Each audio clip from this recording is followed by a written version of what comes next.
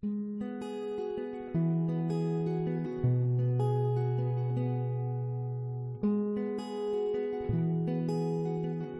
Hope Church.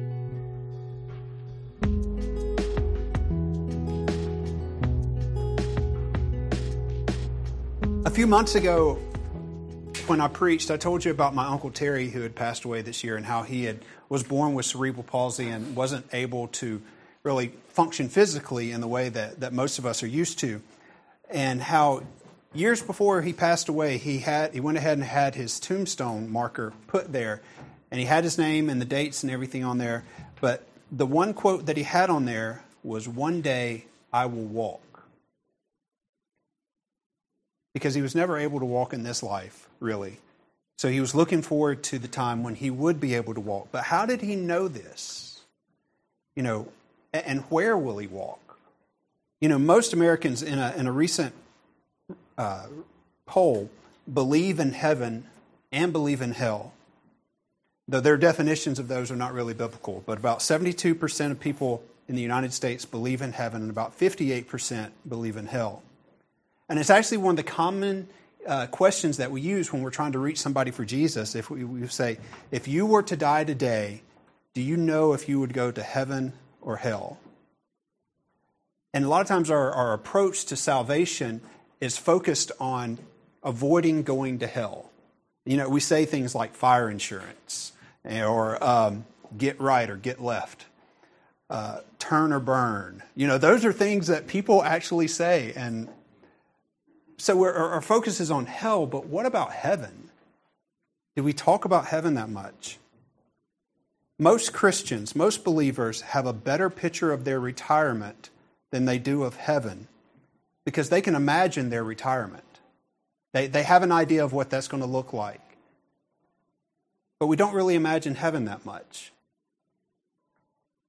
But what can we know about heaven prior to actually going there? What does the Bible tell us about heaven? I can't in a morning tell you everything that the Bible says about heaven. It's just too much. But I think we can hit on some important things, and I think some things that we get wrong a lot of times, or maybe we just assume. I know as I was preparing for this and I did some reading, I realized it's like, wow, I really don't have a good picture of heaven in my head. But here's the first thing I want you to know about heaven. Heaven is real.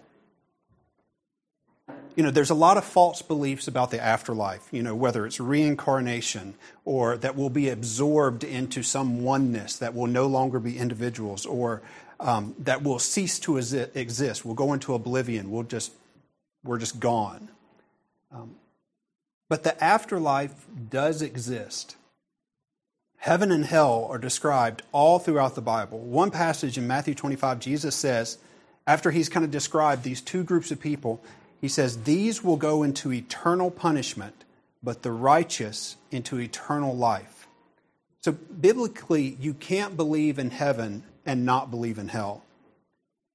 It's the same word. Jesus uses the same exact word when he says eternal. When he says eternal punishment and eternal life, it's the same word. I wrote a blog post about this a while back because it was a question that kept coming up, and you can go to the website and find it to really talk about the doctrine of hell. But that's not what we're here to talk about this morning. We're talking about heaven. So if heaven is real, Jesus told us that he was going to prepare a place for us and that he is the only way to get there. In John chapter 14, Jesus says this. He says, "Do not let your hearts be troubled. Believe in God. Believe also in me. In my Father's house are many dwelling places. If it were not so, I would have told you. For I go to prepare a place for you. If I go and prepare a place for you, I will come again and receive you to myself, that where I am, there you may be also. And you know the way where I am going." And our good friend Thomas said to him, "Lord, we do not know where you are going. How do we know the way?" And then Jesus said to him, "I am the way and the truth and the life. No one comes to the Father but through me." See, Jesus is not just a guide that gets us to heaven. He makes the way, and he literally is the way that we get to heaven. So heaven is real. Jesus has told us that. Heaven is also a place. And what I mean by that is that it occupies space and time. In the passage we just read, he says, in my Father's house are many dwelling places. Your translation may have rooms or mansions. In Isaiah, and also in the last couple of chapters of Revelation, the heaven is described as a city with streets and with walls and with gates and a river. Jesus described heaven as paradise.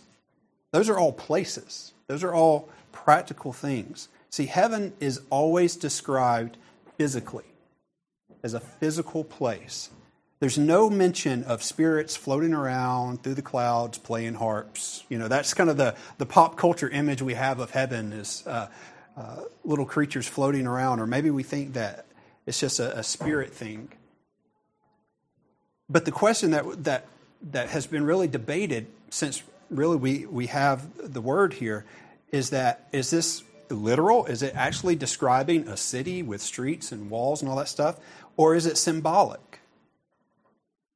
If it's purely figurative, if it's not literal, if it's all symbolism, then that means we are largely ignorant about heaven. Because there's really no one who can say, I've even read some commentaries, they'll say, these things are symbolic, but we don't really know what they mean. Well, that's not terribly helpful. I believe it's literal. I believe for the most part that the things that we read about heaven, when it says a city, it'll be a city. When it says walls, it'll be walls.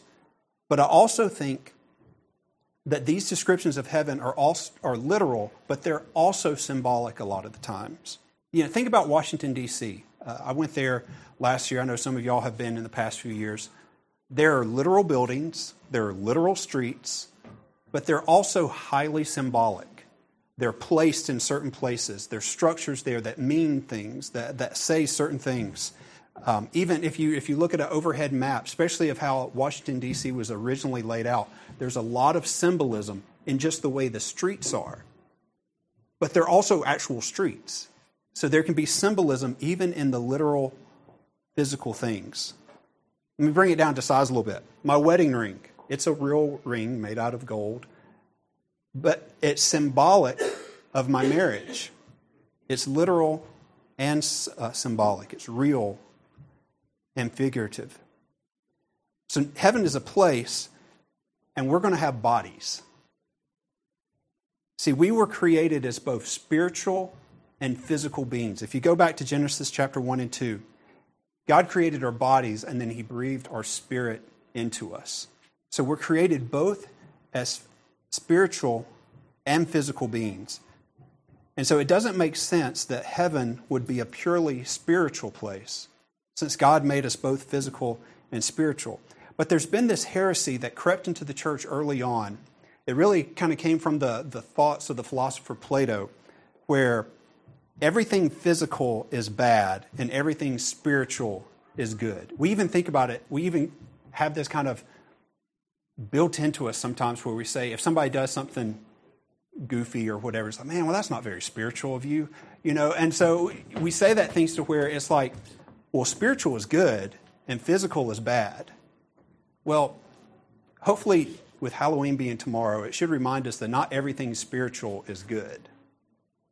But also, not everything physical is bad. We can't misunderstand when the Bible talks about the flesh.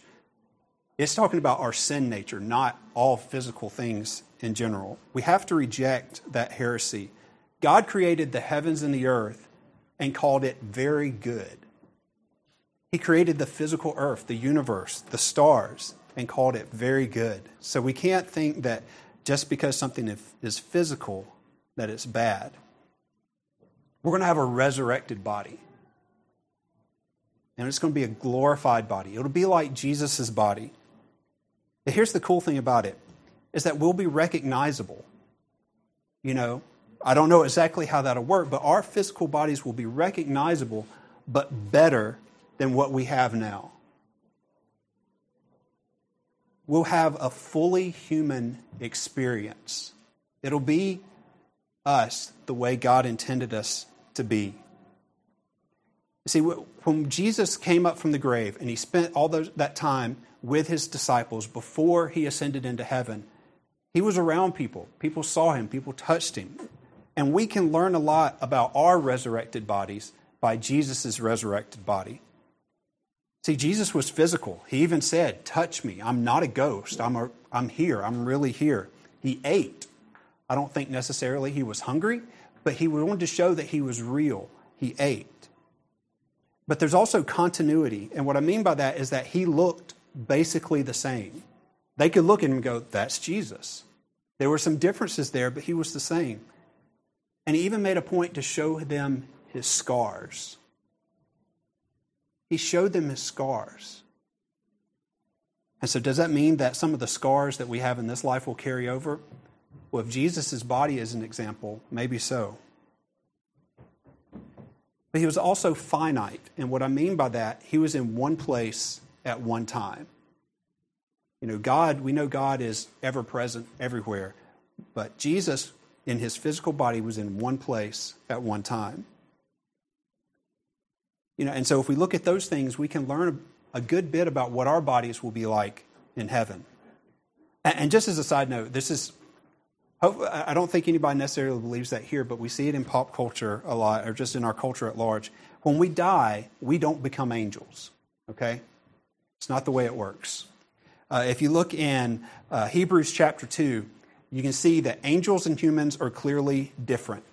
And even in 1 Corinthians 6, we see that we as believers will judge angels. So we're separate and different now, and we will still be separate and different then. We'll have some similarities to them, but we don't become angels. Angels don't become people. It's not the way it works. So we'll have a physical place. We'll have physical bodies. But I think there'll also be time there. And we may not observe time in quite the same way that we do here, but I believe it's there. And I'm not just saying I think that's a cool idea, but we actually see it in Scripture. In Revelation chapter 8, it says that there was silence in heaven for about half an hour. So there's making a reference to time. And even in Revelation 22, at the very end of Scripture, it makes a reference to months in heaven. So that it seems that there will be some sense of time when we're in heaven. It's not just going to be a nebulous kind of, don't really know what's going on.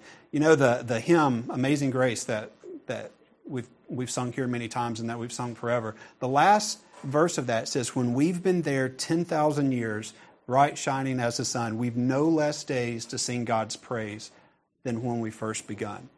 That may be pretty accurate.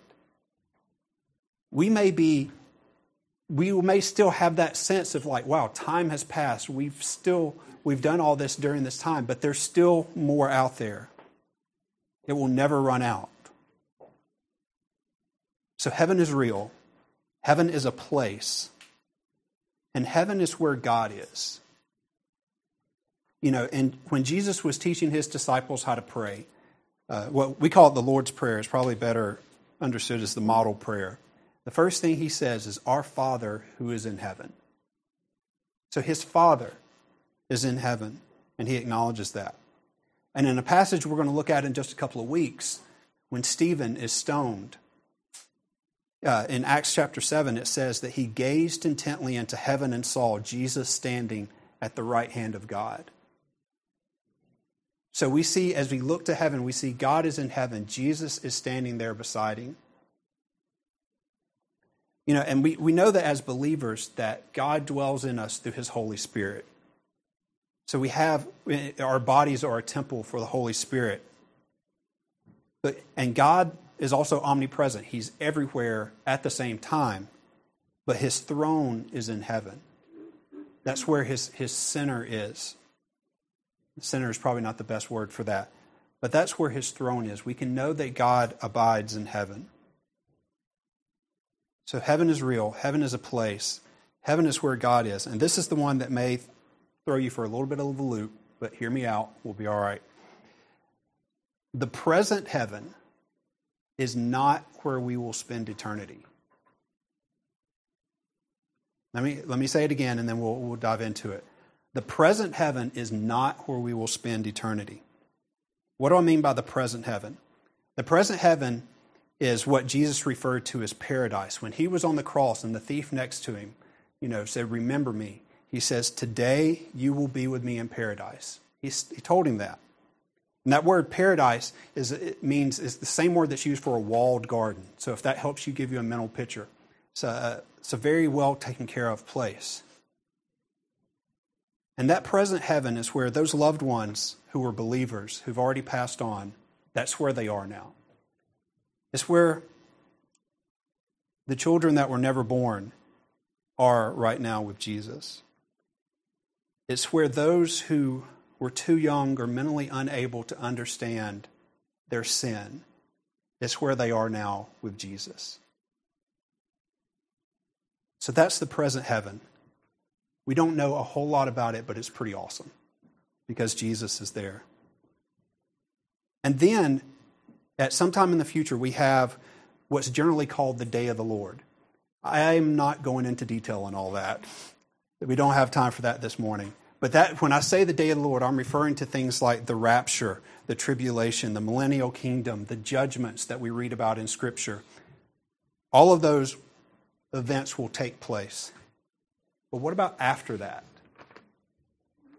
After that, there will be a new heaven and a new earth. So now we're going to look at Revelation chapter 21. I'm going to read the whole chapter. So Revelation 21. Then I saw a new heaven and a new earth, for the first heaven and the first earth passed away, and there is no longer any sea. And I saw the holy city, New Jerusalem, coming down out of heaven from God, made ready as a bride adorned for her husband. And I heard a loud voice from the throne saying, behold, the tabernacle of God is among men, and he will dwell among them, and they will be his people, and God himself will be among them. And he will wipe away every tear from their eyes, and there will no longer be any death.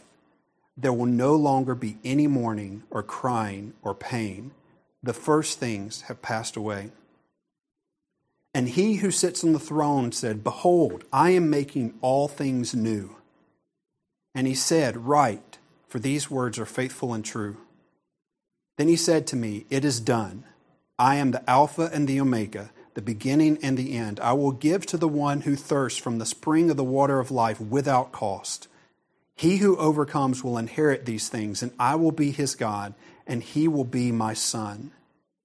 But for the cowardly and unbelieving and abominable and murderers and immoral persons and sorcerers and idolaters and all liars, their part will be in the lake that burns with fire and brimstone, which is the second death. Then one of the seven angels who had the seven bowls full of the seven last plagues came and spoke with me, saying, come here, I will show you the bride, the wife of the Lamb. And he carried me away in the Spirit to a great and high mountain, showed me the holy city, Jerusalem, coming down out of heaven from God, having the glory of God. Her brilliance was like a very costly stone, as a stone of crystal clear jasper. It had a great and high wall with 12 gates, and at the gates 12 angels, and names were written on them, which are the names of the 12 tribes of the sons of Israel. There were 3 gates on the east, and 3 gates on the north, and 3 gates on the south, and 3 gates on the west. And the wall of the city had 12 foundation stones, and on them were the 12 names of the 12 apostles of the Lamb. The one who spoke with me had a gold measuring rod to measure the city, and its gates and its walls. The city is laid out as a square, and its length is as great as its width. And he measured the city with a rod, 1,500 miles. Its length and width and height are equal. And he measured its wall 72 yards according to human measurements, which are also angelic measurements. The material of the wall was jasper, and the city was pure gold, like clear glass. The foundation stones of the city were adorned with every kind of precious stone. The first foundation stone was jasper, the second sapphire, the third chalcedony, the fourth emerald, the fifth sardonyx, the sixth sardius, and the seventh chrysolite, and the eighth beryl, the ninth topaz, the 10th chrysoprase, the 11th jacinth, the 12th amethyst, And the 12 gates were 12 pearls. Each one of the gates was a single pearl. And the street of the city was pure gold, like transparent glass. I saw no temple in it, for the Lord God, the Almighty, and the Lamb are its temple. And the city has no need of the sun or of the moon to shine on it, for the glory of God has illumined it. And its lamp is the Lamb. The nations will walk by its light, and the kings of the earth will bring their glory into it. In the daytime, for there will be no night there, its gates will never be closed, and they will bring the glory and the honor of the nations into it, and nothing unclean, and no one who practices abomination and lying will ever come into it, but only those whose names are written in the Lamb's book of life. It's a pretty powerful picture. It's a big picture, but let's look at a few key things here. At the very beginning, in verse 1, it says, "Then I saw a new heaven and a new earth, for the first heaven and the first earth passed away." And so the question that comes for this is, what does it mean by new heaven and new earth, and what does it mean by that the first earth and first heaven have passed away? Are we talking about something that is completely new? Are we talking about something that's restored? Is there some type of renewal of our current earth? Sin affected all of humanity, but it didn't just affect humanity. It affected the earth and the universe itself. And in Acts chapter 3, as we looked at a couple of months ago, when it talks about the restoration of all things, it's restoring it to a condition before the fall, before there was sin. During the millennial reign, there will be some level of restoration, particularly of Jerusalem. But it's not to the extent that we're talking about here. I'm going to flip over to 2 Peter chapter 3. It's just a little bit before Revelation. 2 Peter chapter 3, starting in verse 3, says, "Know this first of all, that in the last days mockers will come with their mocking, following after their own lust, and saying, 'Where's the promise of his coming?' For ever since the fathers fell asleep, all continues just as it was from the beginning of creation. For when they maintain this, it escapes their notice that by the word of God the heavens existed long ago, and the earth was formed out of water and by water, through which the world at that time was destroyed, being flooded with water." It's referring to the flood and Noah's flood. "But by his word, the present heavens and earth are being reserved for fire, kept for the day of judgment and destruction of ungodly men. Do not let this one fact escape your notice, beloved, that with the Lord 1 day is 1,000 years, and 1,000 years like 1 day. The Lord is not slow about his promise, as some count slowness, but is patient toward you, not wishing for any to perish, but for all to come to repentance. But the day of the Lord will come like a thief, in which the heavens will pass away with a roar, and the elements will be destroyed with intense heat, and the earth and its works will be burned up. Since all these things are to be destroyed in this way, what sort of people ought you to be in holy conduct and godliness, looking for and hastening the coming of the day of God, because of which the heavens will be destroyed by burning, and the elements will melt with intense heat? But according to his promise, we are looking for new heavens and a new earth, in which righteousness dwells." So here, Peter makes this reference to Noah's flood. And we know that during Noah's flood that the earth was destroyed by water. But then God gave Noah a promise that said, "I will never destroy the earth with water again." It's where we get our rainbow. It's a reminder of that promise. But he says in the same way, or in a similar way, the earth now is being reserved for fire. And so most people understand that the next time that the earth is destroyed, it will not be by water, it will be by fire. But if it's like Noah's flood, this destruction by fire is one that brings about purification, not obliteration. It doesn't mean that the earth ceases to exist. It means that it's purified. In verse 5, back to Revelation chapter 1, or 21, in verse 5, it says, "And he who sits on the throne said, 'Behold, I am making all things new.'" So what do we mean by new?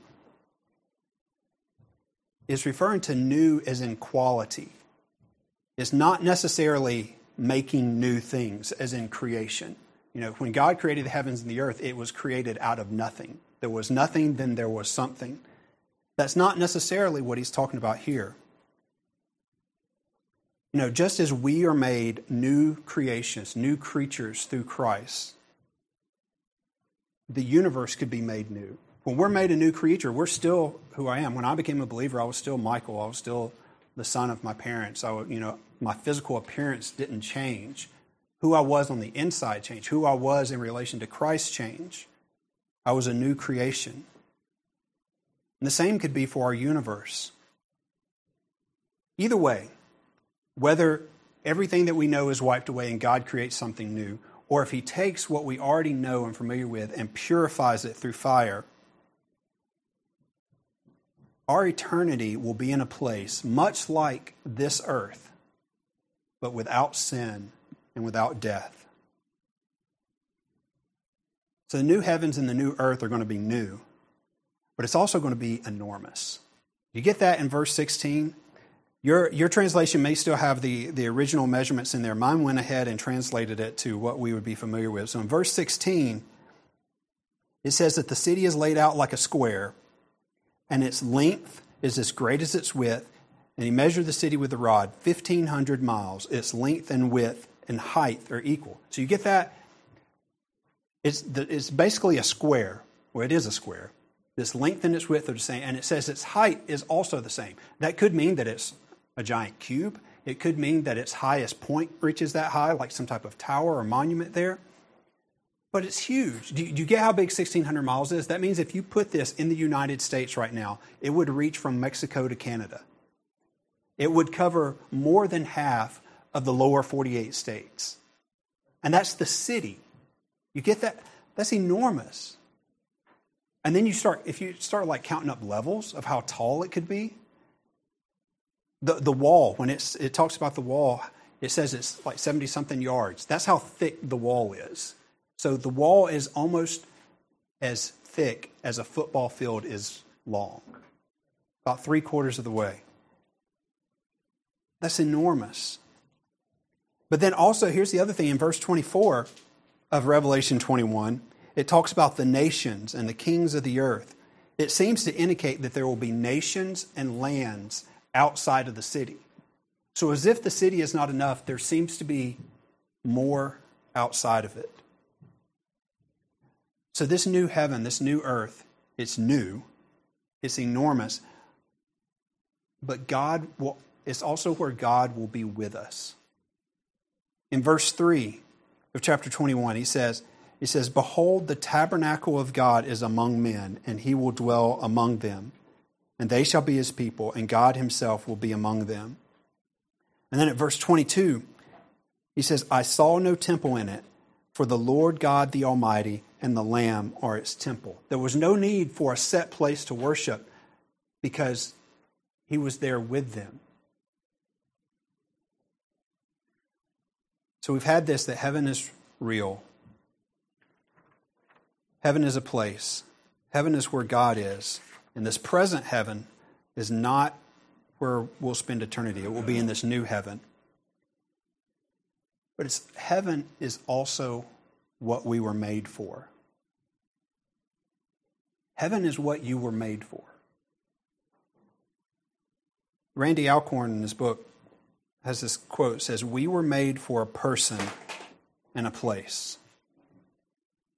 We were made for a person, that's Jesus. And we were made for a place, and that's heaven. When he says we're made for a person, we have to go back to creation. We have to remember that we were created for community. We were created to have community with God and also with others. That's why we were created. But then as believers, as the church, we're referred to as the bride of Christ. And we even see that reference here in verse 2 and in verse 9, where he makes these references that the city came down adorned like a bride. And then in verse 9 it says, "Come here, I will show you the bride, the wife of the Lamb." So especially in like 2 Corinthians chapter 11, the church is referred to as the bride of Christ, and in other places as well. Now some people take this illustration or this relationship, I think, further than what Scripture intended it to. Some people use it as an excuse to use overly romantic language in reference to our relationship with God. We see this in worship songs where you're not really sure, are you singing to God or to your girlfriend? Sometimes they take it way too far and have it as something that I don't think is what God intended.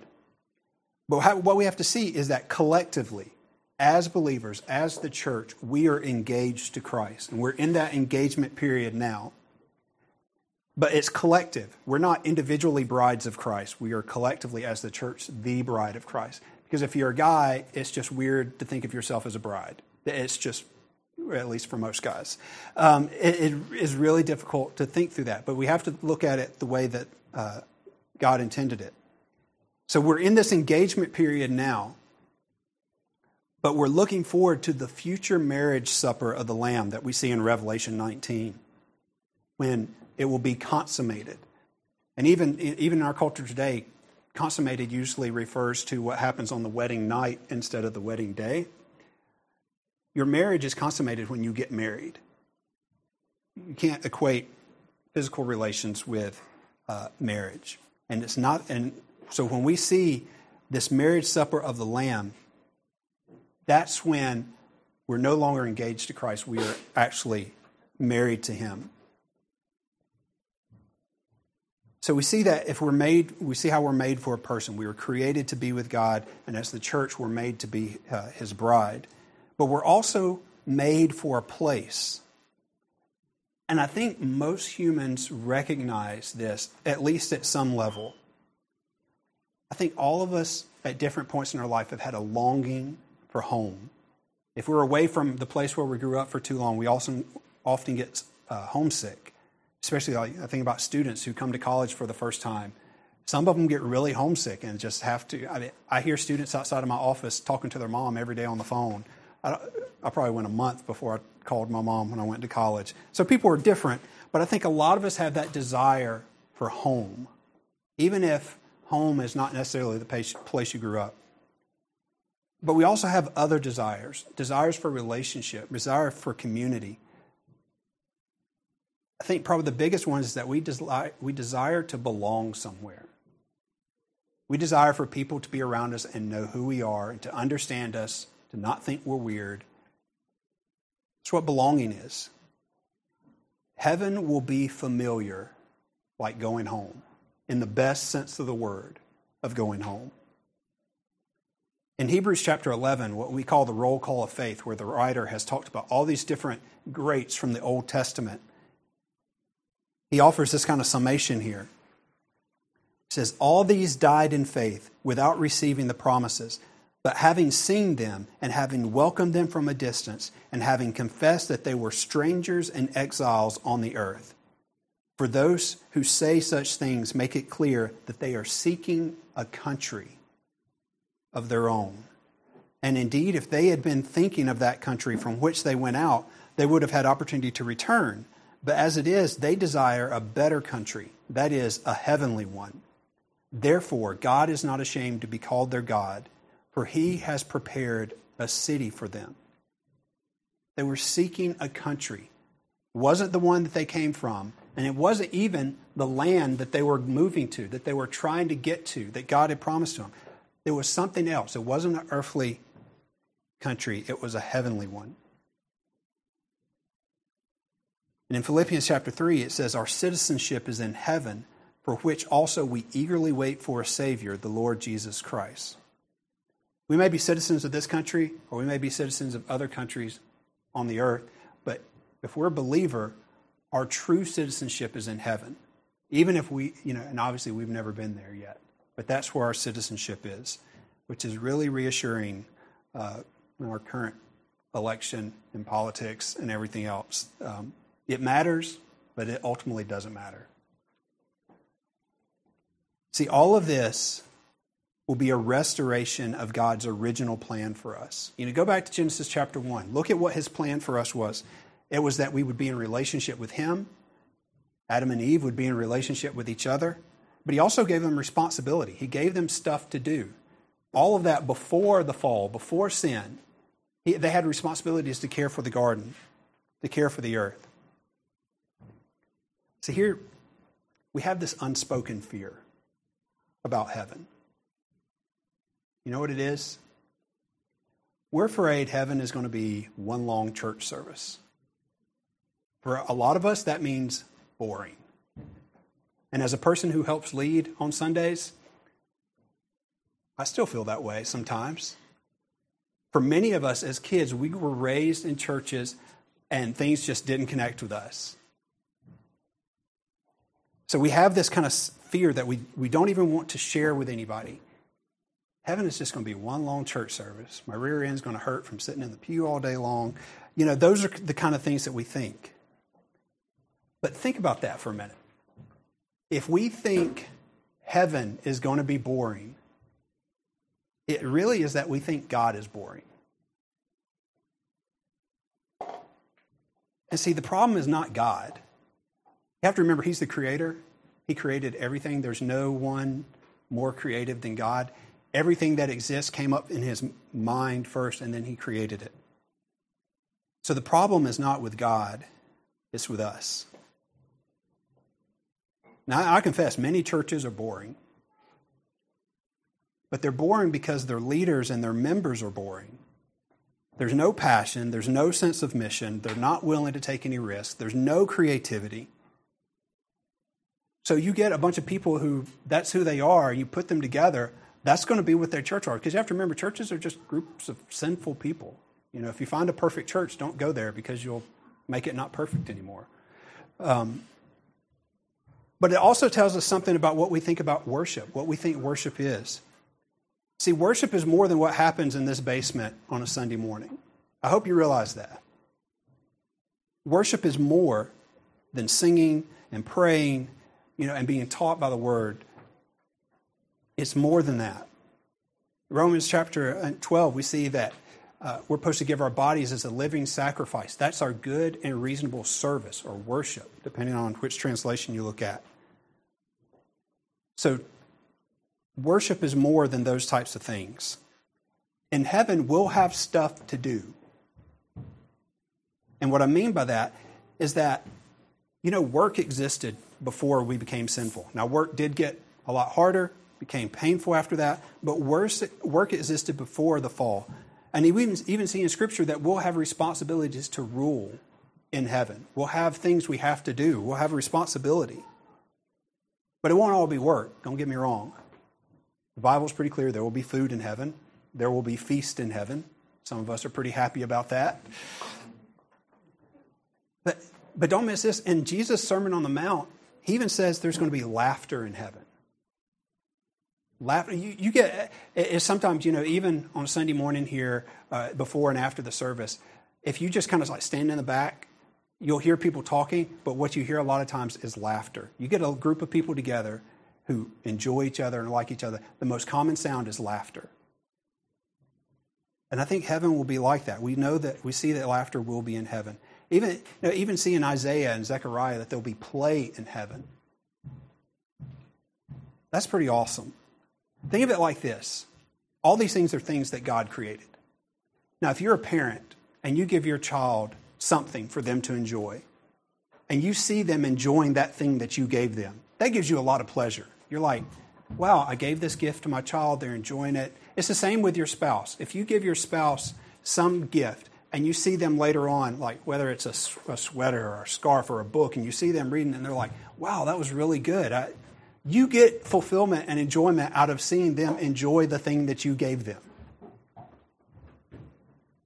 How much more will God enjoy seeing us enjoy the things that He's made for us? All of that will be fulfilling and will give God pleasure. See, if we imagine heaven in the light of Scripture, don't just start making stuff up. Make sure it agrees with what we see in Scripture. But if we imagine heaven in light of what we see in the Bible, there's a lot to get excited about. There really is. Now, we're humans. We may get some of the details wrong. I think God's okay with that. But he gave us these descriptions for a reason. Why would he tell us all this stuff about heaven if he didn't want us to know about it and to think about it? You have to think, is God's imagination less than ours? Do you think that the next earth, that the new heaven and the new earth will be less than this one or more? Can you imagine what it would be like without sin, without death, without all the fear that we're wrapped up in? If this life can have so much beauty, can have so much pleasure, so much fulfillment, how much more will the next one? In 1 Corinthians chapter 2, we read, "Eye has not seen, nor ear heard, nor have entered into the heart of man the things which God has prepared for those who love him." Now, if you stop there, you're like, well, we just can't know anything about heaven then, because he said you can't even think of it. But that's not what, you got to read the next verse, put that scripture back into context.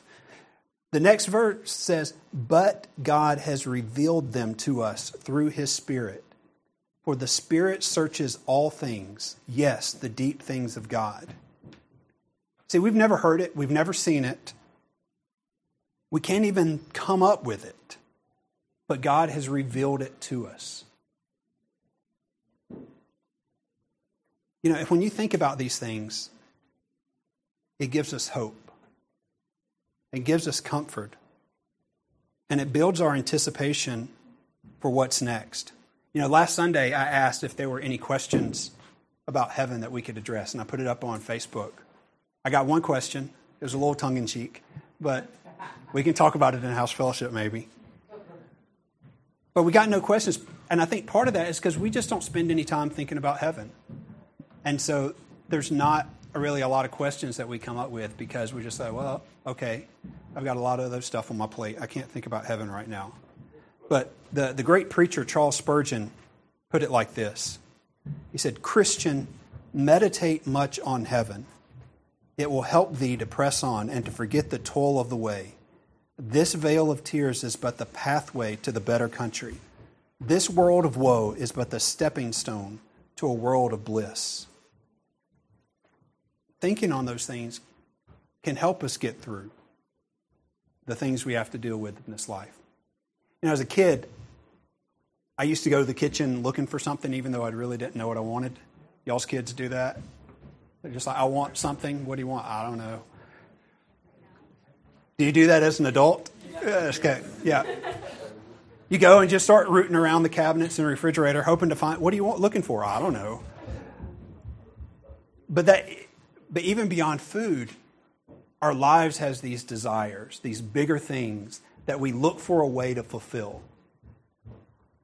Even after that God-shaped hole that's in every person is filled when we become a believer, there are still other God-given desires that are left unfilled.